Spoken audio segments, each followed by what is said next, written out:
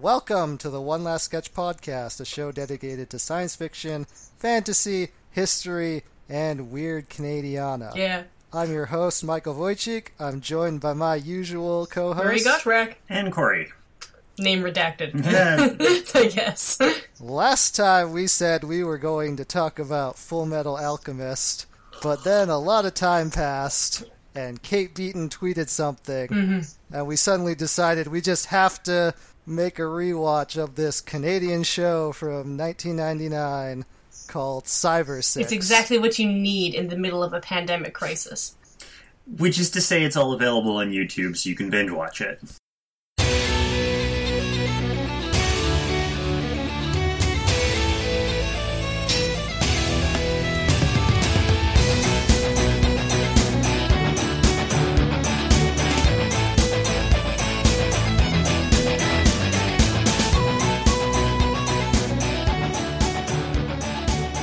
If you've listened to us in the past, you know that we like animation, we like strange Canadiana, we could not resist. Indeed. This was... When you mentioned it to me, you were like, hey, do you remember that thing that you had mentioned to me once, Brie? And I was like, yeah, I do. Why? Because Kate Beaton tweeted about it. Another great Canadian artist. Because... Bunch of great Canadians involved in this. I'll include us in this, I guess. That might be a tad overgenerous, but okay. Well, whatever. Marie told me about this series a long time ago, and as far as I can tell, it was always available in some form since then. I just never actually got around to watching it until it suddenly came back into my headspace with Kate Beaton talking about it, because she hadn't heard about it before, and I definitely didn't watch this when I was a kid. Yeah, it wasn't available but for you. It was on Teletoon. Yeah. You didn't have the cable. Whereas... I had CBC and that was it. Yeah, I remember watching it as a kid, and I didn't rewatch it for this, so I'm going to be coming at it purely from memory, but I do remember it being a good show. And I watched several... never saw the whole thing as a kid, but I saw several episodes over and over again, because it was this exciting adult-ish show that was on, late on Teletoon. I think maybe on YTV, but I'm not sure. It's all kind of blurry. I was, 9, 10, 11 maybe? Probably 11 when I saw this. When I saw screen caps of this, that's really what motivated me, is that there were a bunch of screen caps attached to the tweet, and it looks nothing like anything that came out of Canada in 1999 from our animation industry. Yeah. There is a good reason for that, which we will get into later. Yeah. Oh, yeah. Because it didn't look like complete shit. Just like most of the stuff. Okay, to be fair... To be fair, as we said in our previous Canadian movies podcast, when we talked about heavy metal, the animation's good. Just, in some parts. Just, The landscape of animation that was produced in Canada in the 1990s, even going back into the 1980s, we talked about Rock and Rule, and fans consider that kind of a high point of creativity in Canadian animation. That's tragic. And if you compare Rock and Rule to Cyber 6, Rock and Rule looks like complete garbage. Yeah. Cyber 6 is Just to give you an idea of the levels of skill we're talking about. And that's not to really bag on Canadian animators too much. Our studios are small and underfunded at that time.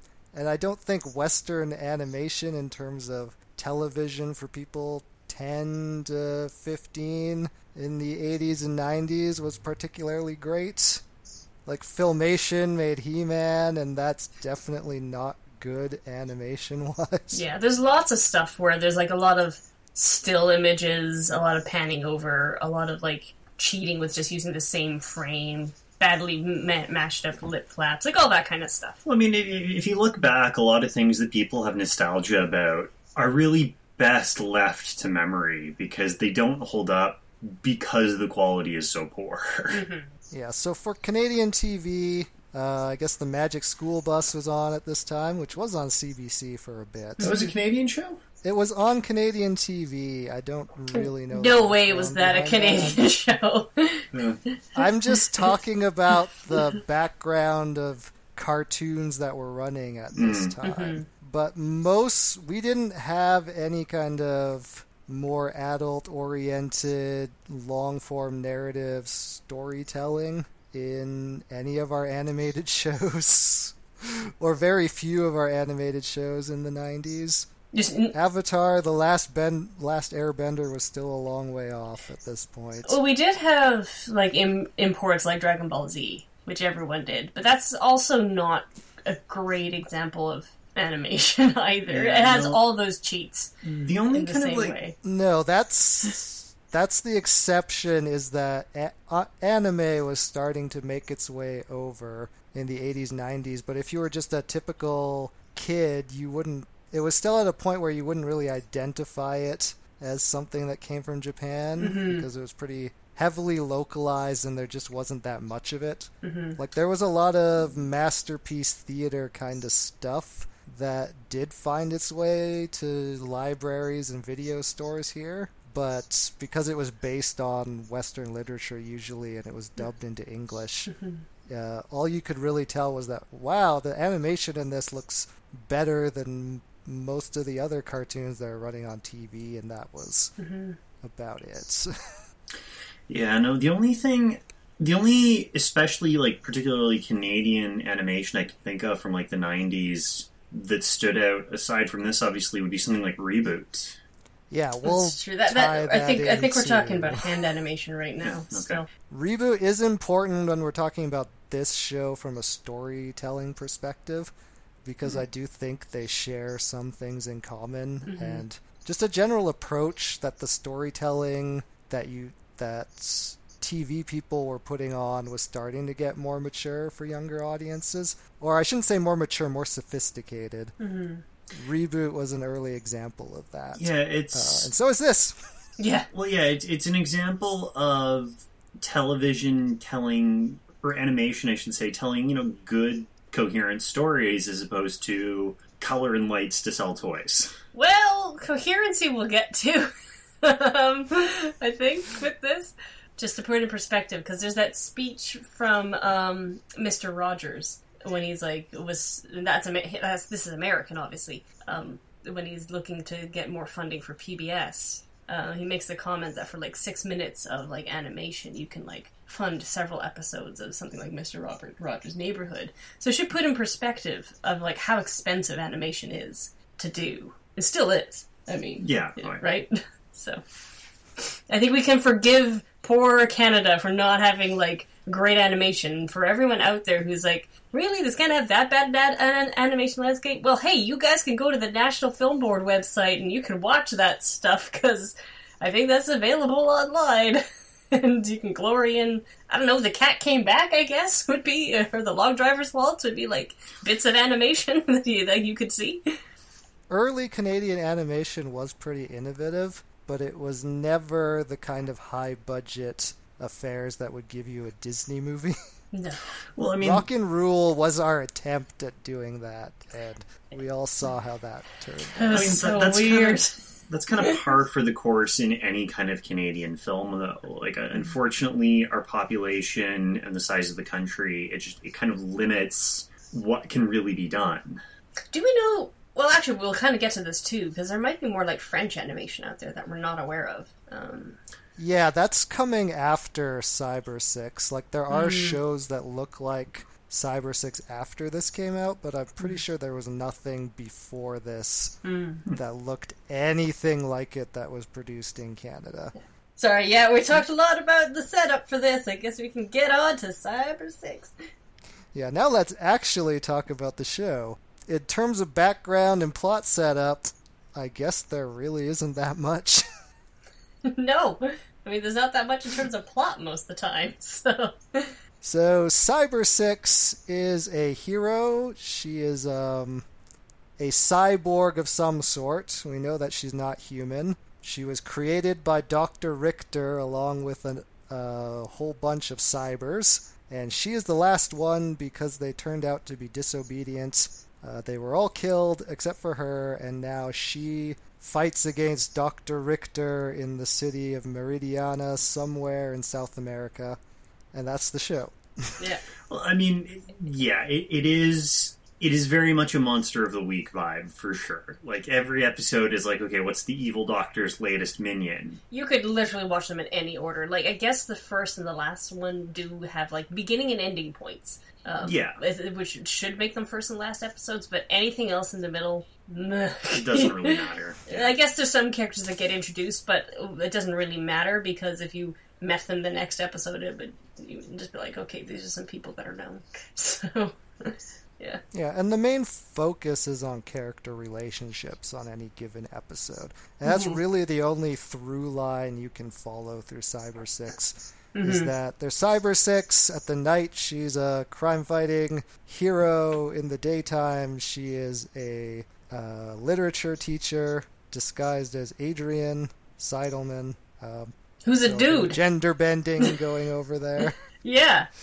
And I remember when, as a kid, this never, like, even registered as being odd to me. And actually, it worked. I was young enough that it actually worked on me. And I didn't pick up.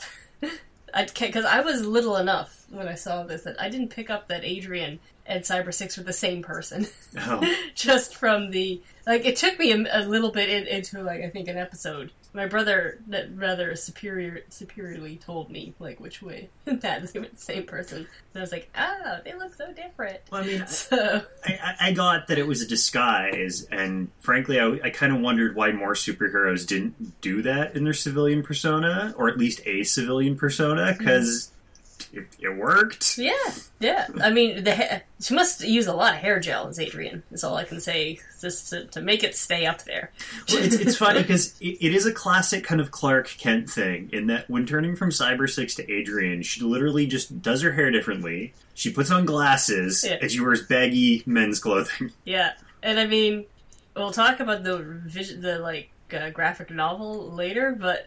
In the animation, she's really small-chested, so it sort of works quite easily. Not so much in the in the comics. I'm not sure how well it works there. So, yeah. So the heart of the show is the relationship between Cyber 6 and Lucas. Lucas is another teacher in the high school where she teaches as Adrian. I guess he's biology, chemistry, or just...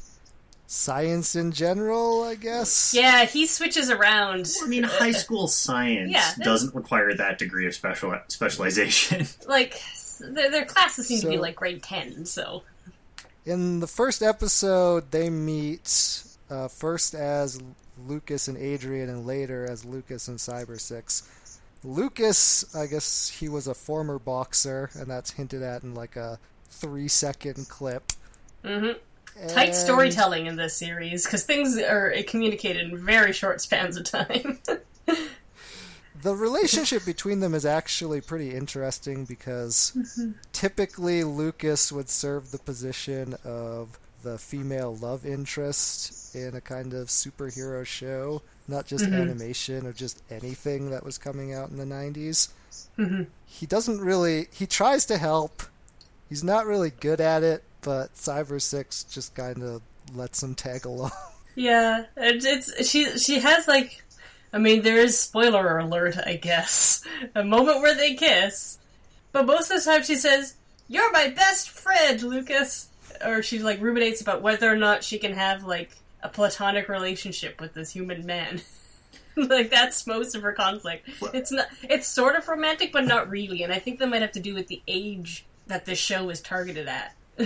Well, I think, and again, you guys have watched more recently than I have, but isn't that kind of one of the central conflicts she's always dealing with? Is not just can she have a platonic relationship, it's can she have any kind of relationship with normal humans? Yeah. You know, can she have friends? Can she have romantic interests? Can she have, you know, a family even? Or is she forever kind of meant to be an outcast figure? I don't think the family part comes up at all. Because that would, Well, again, it's been like 20 years since I've watched it. No, it's more, but it is, because, like, if you didn't know, because if you don't watch the first episode and you start on the second one, like, you'd have enough information to watch each episode by itself. But you wouldn't know, like, some of the key things about Cyber 6 in the other episodes, like that she is a cyber, specifically, or what that means. So it would just be kind of like, I guess she's an outsider, would be what you think on the subsequent episodes, because some things happen in the first episode that you just never see again ever in the series. So it's never, like, brought up or reinforced, other than her narrative. Yeah, because in the first episode it's set up that Cyber 6 needs to get these vials of green liquid called sustenance in order to survive. And how she gets them is that she goes after the new version of demi-humans that Dr. Richter has created. And when she kills them, they evaporate and leave behind the vial of green liquid. A convenient Which is a very video game logic. Yeah. It isn't how the comics does that at all. Not at all.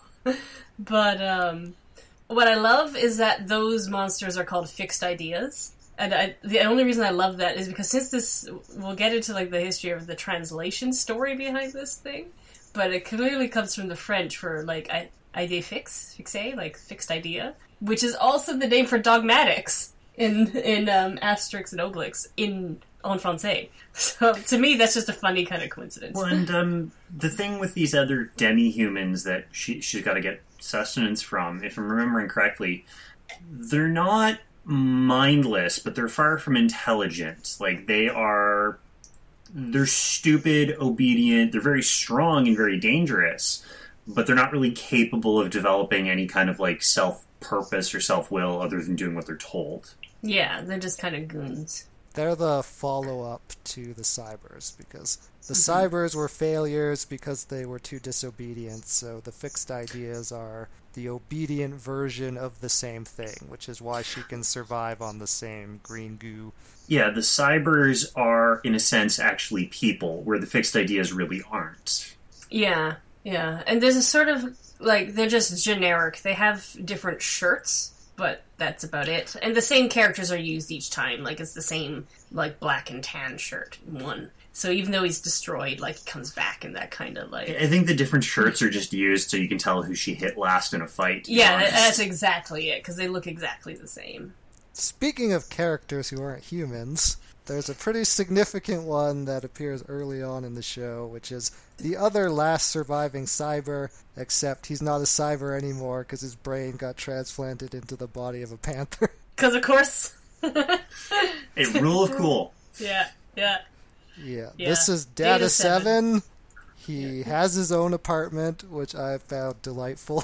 Yeah, he does. It's like a locker in the subway station, but it's just like a disused place. I love that he just sleeps on the bed in there. The Cybers were actually created as children and grew to maturity. And Data 7 was another Cyber. I think he was like 23 or something was his number. 24. Yeah. That's still impressive that I can remember it that closely. Yeah.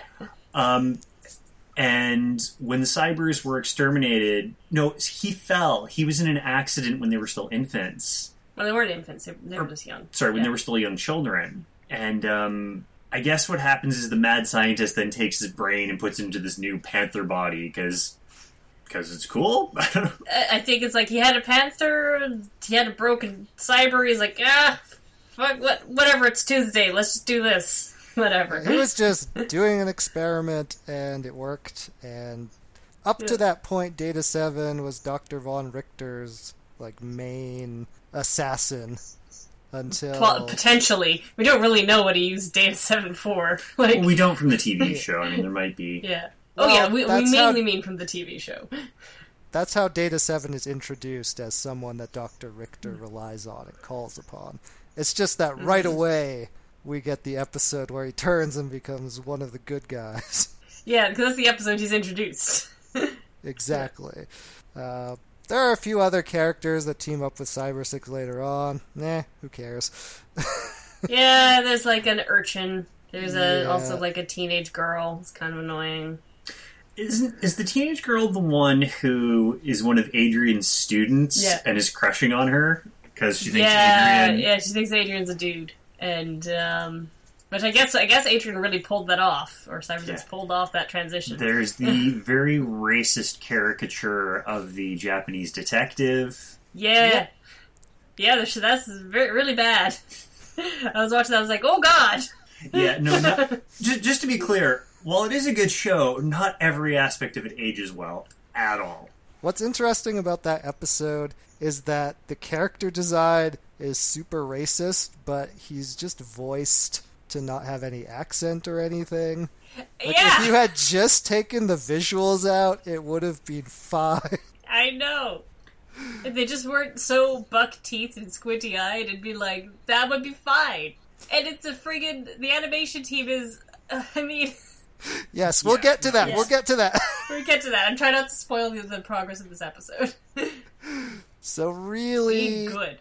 What I want to get to with the characters is that besides Cyber 6, Lucas, Data 7, the other relationship that takes up most of the show is between Dr. Von Richter, and their relationship's never quite clear. I think Jose, the other very young villain character, calls him father. Looks like a 10-year-old boy, but at various points in the show there are hints he is not nearly as young as he looks.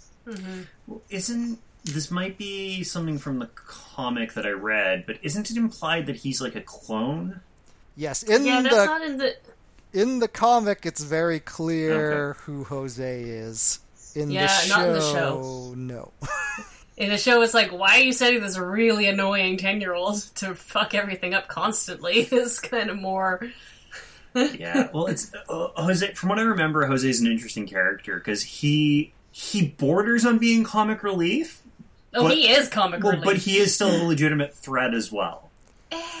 I would say he's super... I found him irritating and super annoying through most of the episodes until he becomes an interesting character in the last one. And we'll get to the story structure of this later and how kind of strange it is, but the casualty of this is that you'll have characters who become interesting for an episode, but are otherwise not really fleshed out or explored in any appreciable degree. Anyway, we've gone through the major characters. The real standout part of this show is the character design. Everyone has hair in their face. So many emo swoops all the time. It looks very unique. Like I said, it doesn't look like anything produced in Canada at this time. Doesn't really look like anime either. Cyber 6's costume in particular is fantastic. Yep. Nothing like a... Actually, she looks a lot like Trinity, now I think about it. She's got that, like, liquid latex black cat suit. A cloak that grows and shrinks as dramatically needed, with a red lining, and, like, big, like, vampire pointy bits on the cloak. Which, as all good cloaks should. And like a Carmen Sandiego hat, but in black. So it's just... It's totally a Carmen Sandiego hat. It is totally a Carmen Sandiego hat. And then always in giant stilettos at all times when she's Cyber 6. So she becomes super sexy, basically. Which is such the weirdest thing about this show, is her character design is so slick and sexy, but the target audience for this show has gotta be way younger than what that character design would normally be for. Yep. And as we've been hinting out through this entire episode, there's a reason for that. Yeah. But I've just found a lot of the characters are designed so they have a lot of personality just in the way they look, which ends up going a long way to cover up for the storytelling shortcomings of this show, because everyone just looks interesting. Well, except for the Japanese guy. Yeah. Yeah, but he's only there for one episode, so... And his sister, also wearing traditional Japanese garb. Why? But yeah, everyone's super grunge. Is kind of funny. And the super kind of blocky way that it's drawn in the comics is preserved, but also transmuted through the sort of anime style animation. So it becomes it keeps that kind of rectangular sort of nature that it had in the comics, but then it becomes super smooth and fluid in its motion. Yeah. In the TV show. And that's where we come to the animation, which is the best part of the show. Yeah. It's the only reason to watch this show. The design, like, really.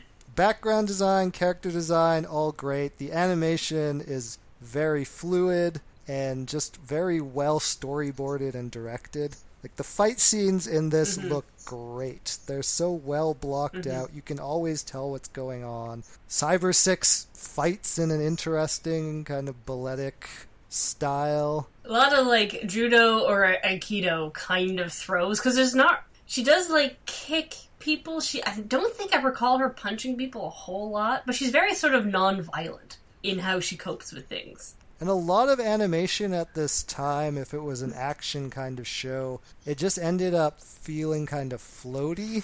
If you can understand, like, nothing seemed to have weight behind it at about this period. And that's where Cyber 6 really excels, that everything feels like when there's a punch, there's an impact, people are rebounding off of walls. She gets thrown around a lot. Yeah, things are getting like, she actually gets beat up more. Yeah, I mean, it's not... They aren't realistic fights in that they are still stylized, cartoon action hero. But there's more consequence to each segment of the fight. Like, if she gets hit, Cyber 6 goes flying. She doesn't just shrug it off and, we just continue on with the lazy 80s animation. Yeah. And it always transitions into something else, so that you're always following the action. There's no point where the characters just stop and start talking at each other in the middle of a fight scene. If they're doing that, it's because they're also doing something interesting at the same time. Yeah, there's no loose jaws flapping dialogue while dead eyes stare from the screen. It's all... And what I like about it is because since she's so petite in her drawing style, like, she's strong because she's got like Jessica Jones super jump ability at the very minimum, right? But she must have some kind of super strength because she throws big things a lot, but she doesn't. She's not like Luke Cage where you can hit her and hit her and hit her. Like, she flies through the air. Like, she's very like light. And it sort of works because she's sort of like that floaty feather thing in comparison to the Fixed Ideas, which are usually big grounded tanks that don't move very fast, relatively speaking. Again, her powers are never specifically defined. Nope. They're shown, and like you said, from as far as I can tell, it's super strength, somewhat improved speed and agility. I mean, she definitely has improved durability and endurance, but she's not invulnerable. She does get hurt. Yeah. And I mean, I wouldn't say so much that she's that great at dodging. Like, she gets thrown around. I was going to say, she gets beat up way more than you see her beating up anyone else. Which is, I think, sort of goes to like, a narrative style of trying to show that she's a good person and doesn't beat up other people. Because she has this almost nearly entirely non-violent way where it's all like, it's very Aikido-like. It's all kind of like direction and throws into something else. Where she doesn't really, like, ever like do like a killing blow or anything like that. Nothing that's shown. Yeah. There are a couple times she snuffs out some of the Fixed Ideas, but you don't see her like actually deliver that killing strike. It's always kind of in shadow or off camera type thing. Well, she might like throw them into something and that does it. Yeah, but, like that kind of thing, or they get electrocuted. But I wonder if that's the kind of thing where it has a characterization effect, but I wonder if that was unintentional, simply because they were still trying to market the show to a young audience. I think when we talk about animation, though, everything is intentional to a certain degree. Yeah. Because there's no blood in this show, which is really important. Like, sorry, that's kind of my point, though. Yeah. It's, yes, they're intentionally choosing how to present the fight scenes. I'm not saying otherwise. But I'm saying if they made that particular decision in how to do it because it was being marketed to kids... It has a side effect. And it just... And it has a side effect in how we interpret the character. Yeah, I think so. Because even in, like, Samurai Jack, he never kills, like... technically, he never kills, like, a living creature. He kills, like, only robots or oil things, right? Yeah, I mean... But you never get that kind of, like, spurt of oil at, haha, it's not blood. She just never hurts somebody that way. So it's kind of interesting. So earlier we touched on backgrounds a bit, and this is where I want to talk about the other main point of interest of the show, which is its setting, and how this imaginary city of Meridiana is just very well presented throughout Cyber 6. Like everything is built up in relation to other buildings, other landmarks. There's a real sense of geography. You feel like The you best is the could statue. navigate around this city, kind of. You have a general idea of what the layout is, where stuff is. You see a lot of different parts of the city, like where the rich people are. Here's the docks. Here's the poor people. Here's the drawbridge. And I think it works really well because, and I've heard this in other like reviews of Cyber 6, is because there's that big central angel statue, and it's always like the center point of the city, and it's this massive, huge thing that towers over all the buildings, and it's always in the background. So you sort of always see reference to this central point where Cyber 6 or where the action is. I was just saying it's just a really good design choice for orienting people to put a big obvious statue that you can dramatically backlight everything in relation to. The other part of this is that the city is a South American city, so it has interesting architecture that you wouldn't really see in other Western animated superhero shows at this time. No. I remember always thinking as a kid that it was Paris for some reason. It has, and I think I even said that to you, Michael, when I was like initially rewatching it. I was like, is it Paris? Because it has that feel. And then you're like, no, it's definitely Buenos Aires. I was like, oh yeah, that's right. They're in Argentina. Like, I think part of that might be the pop culture we're exposed to in English-speaking Canada, at least, tends to be very Euro-American centric. So we see the style of architecture. We're kind of almost coded to think Paris or mainland France as opposed to South America. Yeah. But it's cool that continental architecture got transported to South America and then was clearly enough depicted in this random Canadian animated show that you get that essence of South America. Like, the design was so strong. And just the attention to detail on the architecture and the backgrounds is really impressive. Like, between the fight choreography, blocking, and animation, and this, those are the two best parts. It's just like wandering around the streets, seeing just people are going about their daily lives back there. The buildings are all interesting. Because they're all that sandy, warm glow, and everything during day that's lit in daytime has this great color palette of being like warm to reflect that it's pretty like hot in that area, right? Yeah, the color design and storytelling in this is also very good. I mean, we're talking about Meridiana. There are some points where they get out of the city, and those backgrounds are also really well done and have a good sense of place to them. Like, the animation team working on this did a really good job. But Wonderful. we're about to get to the other part of the team that worked on this. Because we're about to talk about the storytelling, which I think we can charitably, I'll call the storytelling oblique. Yeah. Well, just as Cyber 6 never is shown doing anything, like in the combat, in that really narrow storytelling sense, it's also very frustrating, because you never see her accomplish anything. If you actually rewatching it, I was like, I mainly just see her get beat up, and then something else, or it just gets resolved in some way. Like, it's very nebulous about how anything happens, or how she accomplishes anything. She doesn't even do anything, just shows up, and then it ends. So, she shows up, it's beautiful, it's fabulous, and then it's over. Which I never noticed as a kid, obviously, so, I mean, it worked. Like, when you're 11 or 10, the show's great. So... I will say sometimes the oblique storytelling works, where there's just, like, a hint of the background. Like, Dr. Von Richter is never explicitly revealed to be a Nazi in the show, but there are so many hints. Yeah. It's like, well, doesn't he wear the pants, like the big puffy? Yeah, okay. the yodpers? Yeah. It's really clear. I mean, also his name's like Von Richter, mad scientist, in Argentina. Like, what do you think he is? But, yeah, the backstory that we talked about earlier going through the plot of this show, it's like, you get little bits and pieces, but you never get a full explanation of just about anything. I think there's an argument to be made that sometimes it's good to have mysteries, but Cyber 6, I think, leaves...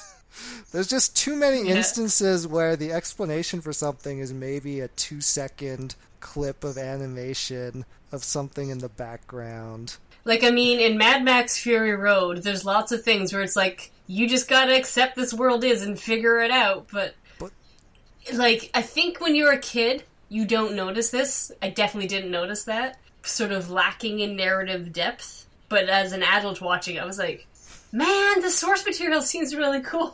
That's what I mainly felt the whole way through. Again, as the member of the group who didn't rewatch it in preparation for this, like, I have memories of the stories more or less making sense. But again, it was Monster of the Week. Okay, what villain is she up against? Which of the mad scientists' crazy new inventions is she up against this week? Yeah.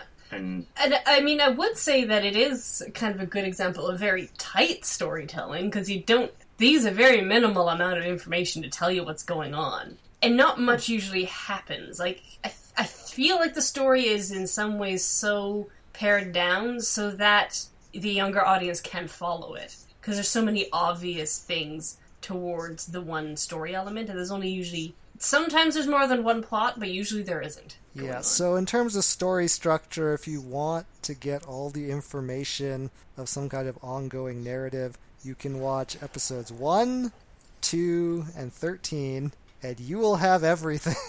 That is the entire story of Cyber 6, is those 3 episodes. And everything else that happens is incidental, and while the relationship between Cyber 6 and Lucas might be affected slightly in some way, everything's back to status quo by the end of the episode. Like, there are episodes where she just straight up lets Jose escape. Doesn't even try to catch it. Well, and it's never spelled out until episode 13 how dependent she is on the sustenance. Because you sort of forget about it after episode 1. Because they show you the sustenance thing in episode 1 and then it never comes up. So as far as you're aware, it's like, well, I guess she's just eating food. But it's not until the very final one, when Von Richter is like, you need me to be around or else you'll die because you need the sustenance, that you're like, oh yeah, she's sort of stuck that she can't get rid of them. And that's such an interesting thing, but it doesn't come up anywhere else. And then the series ends, so there you go.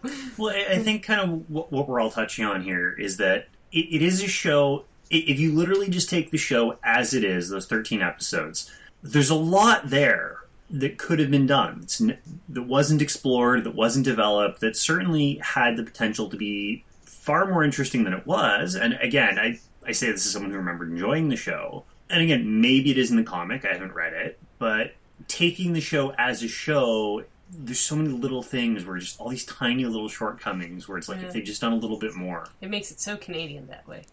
And I mean, there's a good reason why you've never read this comic, but we're going to get to that later.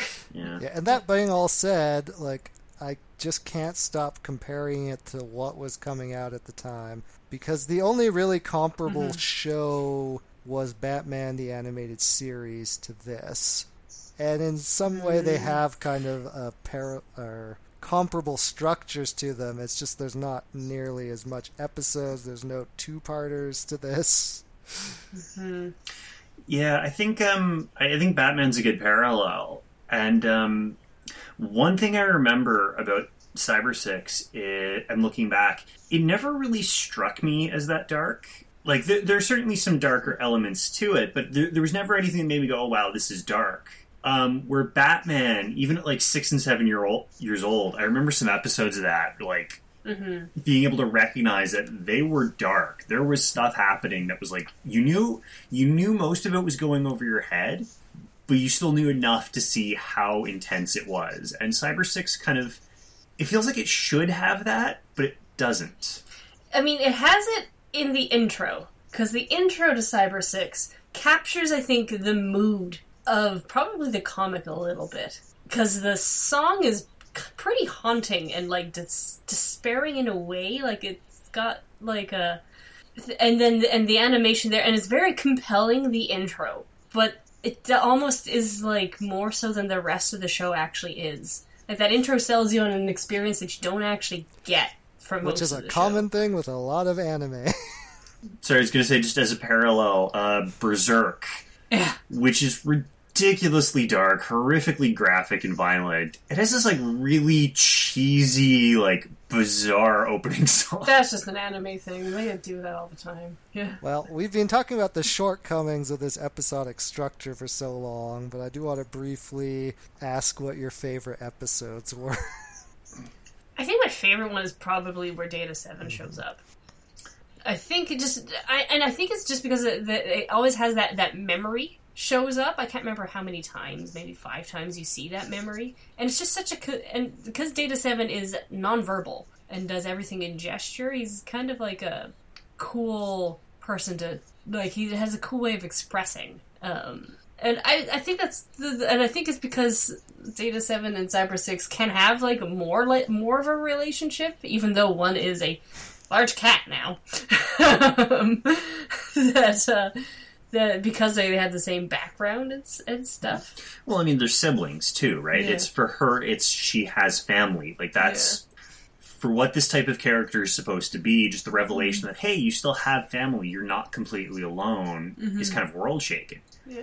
As far as favorite episodes, I don't really remember too many of them that well. I remember there's an episode with the gargoyles, which, again, very Monster of the Week.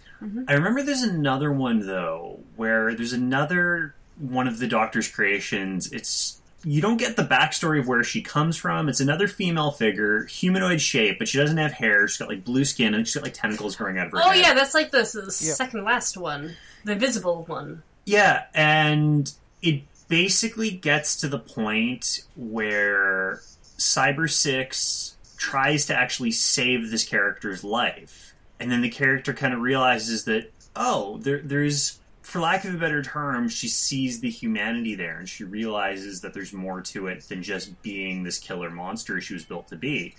And she ends up sacrificing... Well, Cyber 6 is trying to save her life in a way that puts her own life at risk, and then this character sacrifices herself to save Cyber 6. Favorite episode? What's your favorite episode? I concur with you on the Data 7 episode, which I believe is also the episode with the Gloopy monster. I think so, because it ends in a burning tower, from what I remember.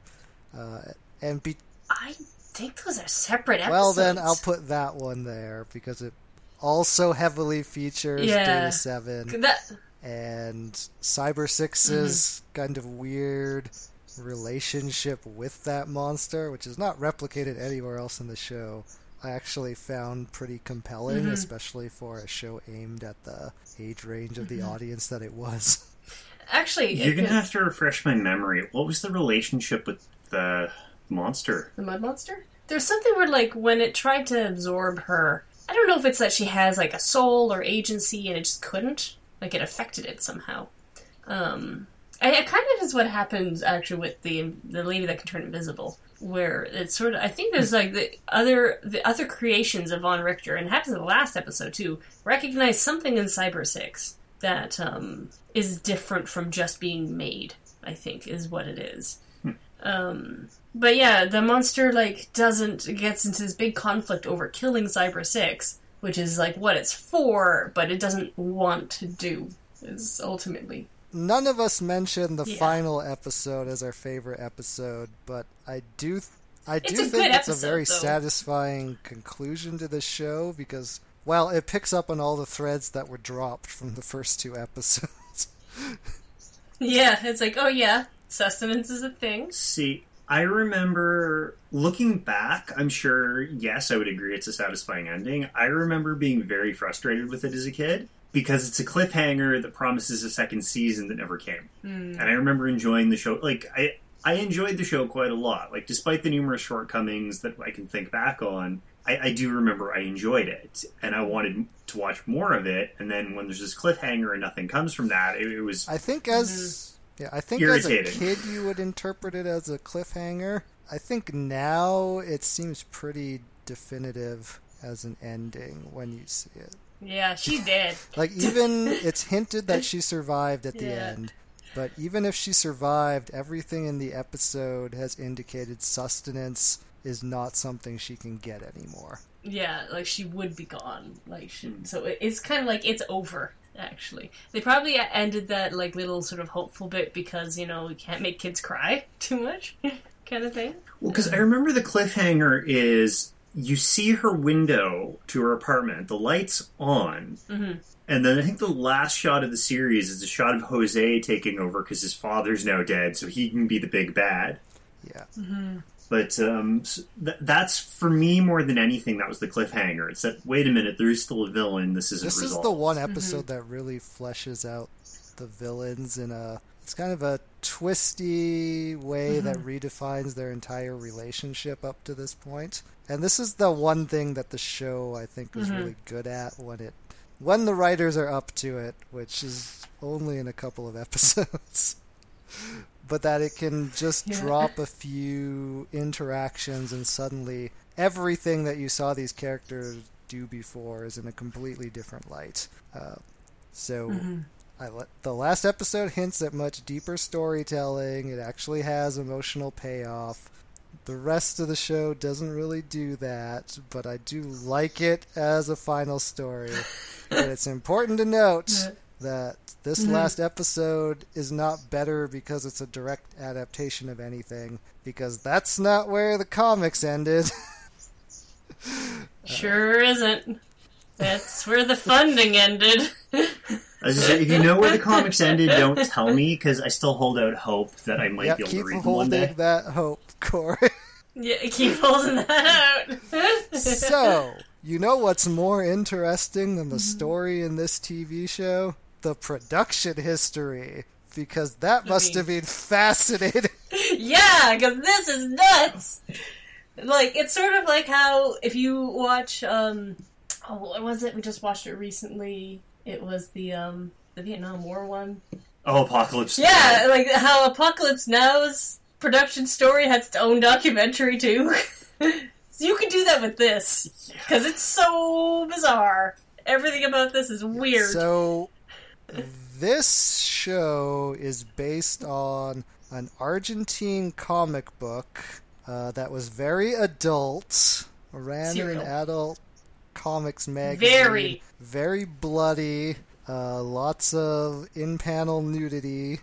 Like, most of the covers were Cyber Six naked and kind of in bondage so most of the time. So the comic started in 1993. The artist was Carlos Meglia, and the author was Carlos Trillo. How this ever came to the attention of a Canadian production company is a mystery, because this comic was never officially translated into English. Oh, do you not know this?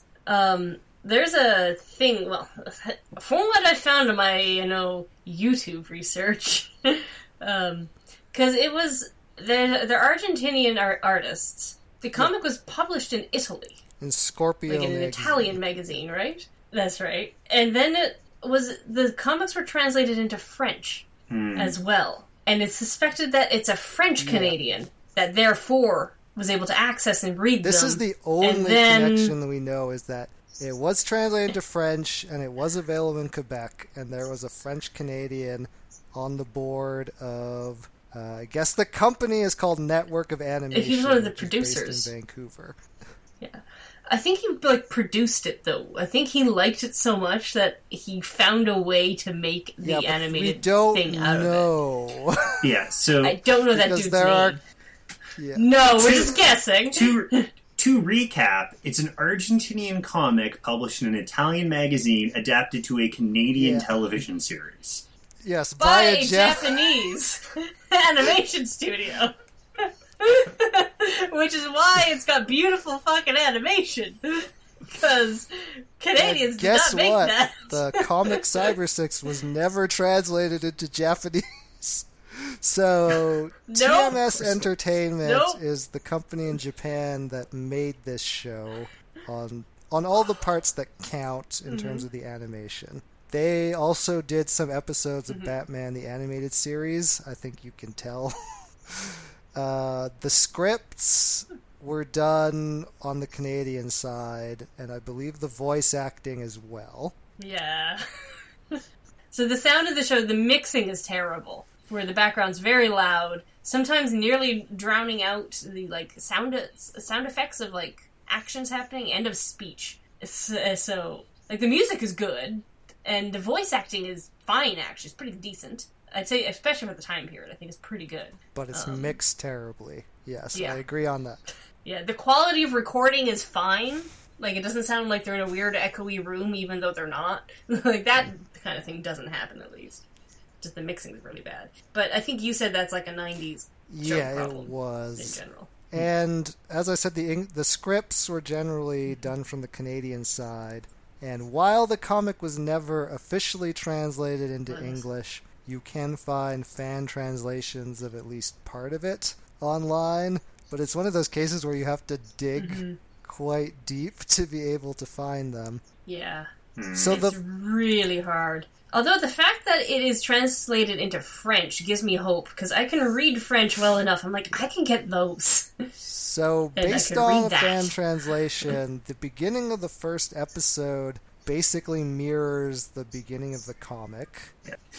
So they somehow got the gist of the story and a lot of the details right. But there's no official translations in English. Yeah. There is in French, and from my poking around, the French editions are the best ones. Apparently the Spanish editions are printed in like phone book quality paper, and the Italian editions are similarly of just lower print quality, so a lot of the older printings of this, besides the French ones, are falling apart. Can we talk about the age it's geared to? Yeah, because the comics are not for kids. Because the comics are R-rated, like triple X potentially. Like they're really not good. So my understanding of the history, like equivalent, it would be like taking Todd McFarlane's Spawn and trying to make a kids show of that. Yeah. Right. Like the flip side, I can think of actually one example of that working successfully, and that's Ninja Turtles. The original Ninja Turtles comics are horrifically violent and gory, and yet somehow it's like one of the big childhood franchises. So maybe they were trying to do the same thing here? Oh, just one thing, one big difference that because we sort of talked about it very briefly, but in the, like, just to show kind of like a little bit more of like how it was altered when it became the TV show. Like, she drinks that cylinder of, she does this once in the show, right? She drinks a cylinder of green goo sustenance stuff. But in the comics, she's a vampire. Like, that's how she gets sustenance in the comics. So that's a clear. You can see that they were somebody at some point in the design phase. I'd be like, we can't have her bite people if she's like if our age group is 6 to 12. That is not okay. How do we like get around this? And they're like, well, I guess we'll be puff of smoke and like cylinder. That'll work, you know. So yeah. I could just imagine the like design. I wish we had like old design stuff about Cyber 6 so that we could see like the character design getting worked out. There is so much looks different. So much background material I would love to see on this show that's probably sitting in a backlot somewhere or ended up in an incinerator. That's the case with a lot of just weird Canadian things. But it's just like, why would you... Because, I mean, it's easy also to be like, why would you target, like, people probably, like, 6 to 12 is the age group that we're looking at here, I would say. And I'm wondering if it's, like, the guy trying to get this produced had to find a way to convince somebody to fund this, because he couldn't have produced it all by himself. I don't think so. It's not, like, it doesn't speak of, like, a passion project where somebody did just that, but maybe he could get the funding to make a kids show, so then they had to adapt it down to this level.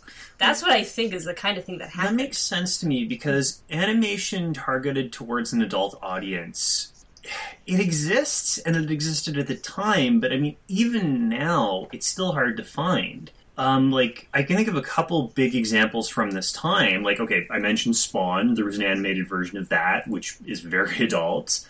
But normally adult animation takes more of a humorous bent. Yeah, like The Simpsons. The Simpsons more, I'm thinking South Park. Mm-hmm. You know, I guess Beavis and Butthead, which I never watched. But, like,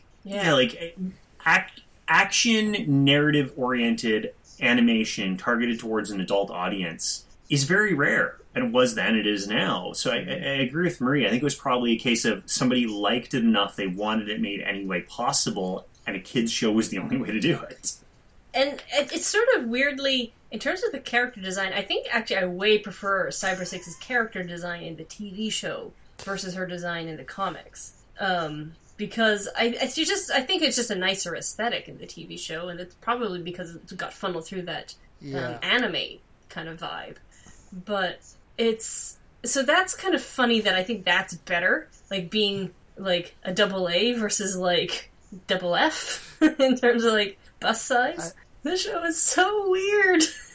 So So when strange. Corey's talking about animation, we're mainly talking about Western animation at the time for that, or even now. The 90s in Japan had a lot of these one-shot video releases that were super violent, etc., etc. Straight from Japan, not kid stuff. Well, I remember that was when anime was starting to come over. I remember that was always kind of one of the big selling points, is that it's like, oh, wait a minute, these are not typical cartoons. These are actually, meant for adults. They're just animated. Didn't that happen to, Nausicaa came over around this time, right? Isn't that what happened, in that weird initial thing? And I know at some later point we'll do Nausicaa. Actually, speaking of being in quarantine, that could be something I could do. But anyway. Right there, go read it. Yeah. Big one I remember hearing was Studio Ghibli. Which is this time. Princess Mononoke.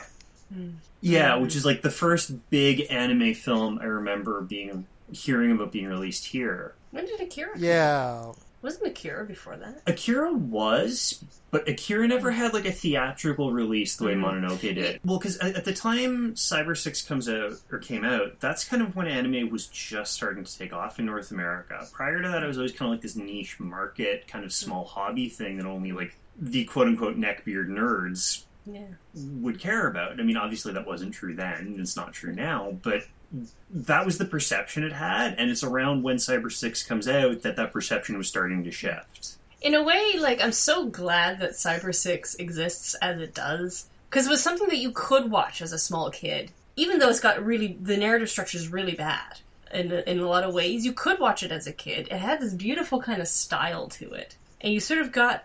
And it's the fact that it's Canadian, I never knew that about it for a long time. But yeah. I'm kind of grateful that it gave you this ability to see this kind of thing as a kid in Canada. Rarely as a kid in Canada do you get something that you don't get in the States.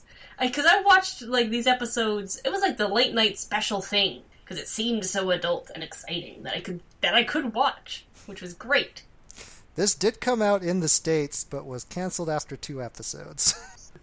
The comic looks pretty compelling. I do want to read it, because it's kind of cool. It's probably going to, if and when I do, it's probably going to be kind of these tropes are old now. So, we did not solve the mystery of how this came to the attention of a Canadian company. Like you said, I very much appreciate that this exists. It represents a kind of approach to animation that was just on the cusp of more adult-oriented, long-form storytelling making its way to North American TV. Really nothing looks like it, and definitely nothing has the potentially fascinating backstory in production that Cyber 6 does. This feels like a show people saw when they were a kid, and then they wonder if they just imagined it.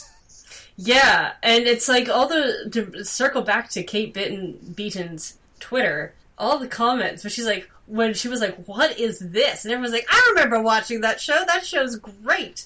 And this whole group of people who did see it, but lots of people in Canada didn't see it. Because it wouldn't appeal to that many mainstream audiences, because it's sort of this kind of to the side thing at the time. It's like the Berenstein Bears thing. Are we in a reality or not?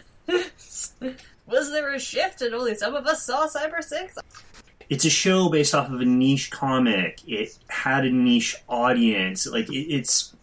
And then we gave it to 6-year-olds. Yeah, this is not the kind of... even going a step back, this is really not the kind of show that ever should have existed. Mm-hmm. It is the platypus of animation. Kind of.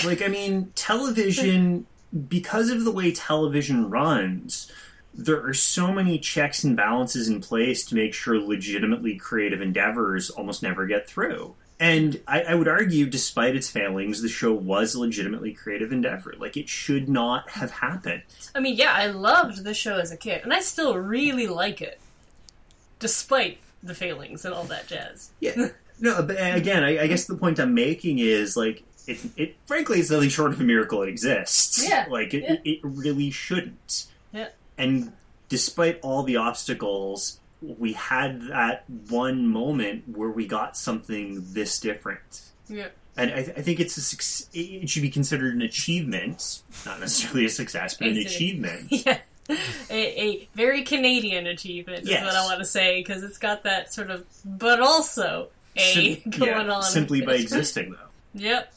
And you too can watch it. I think when we first talked about it, it wasn't actually available on YouTube at that time. It's the kind of thing that sort of like pops up and disappears. You can get it on DVD still if you want it, like legally. So you could watch it in low quality on YouTube, or you could, purchase it or whatever. Yeah.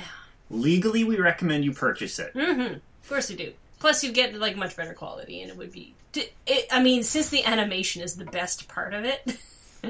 I would strongly recommend that route. If you want to hear more about weird Canadian things, you can go back and listen to earlier One Last Sketch podcasts, because it is not a topic we can resist. And if you find out, if anyone out there finds more weird Canadian shit that we don't know about, let us know. We will review that. You can find previous episodes on my website, onelastsketch.wordpress.com. You can also find us on Apple Podcasts, Google Play, Stitcher Radio, the usual places. You can find me at the blog mentioned before. I'm also on Twitter, DeviantArt, Mastodon.art, and Instagram as One Last Sketch. Where can we find you guys? Well, you can find my blog at yatrapexy.wordpress.com. Don't hurt yourself trying to spell that. Or through the website shrinkandexpand.com. Much easier. I am on Twitter through shrinkandexpand. I'm sure I will expand into other areas too. As for online presence, I don't really maintain one. One of these days I'll remedy that, but today is not that day, so don't bother. Thank you for listening. We'll talk about Full Metal Alchemist eventually. Bye. Maybe. If it was a Canadian version, we'd be all over it. Corey, say bye. Bye.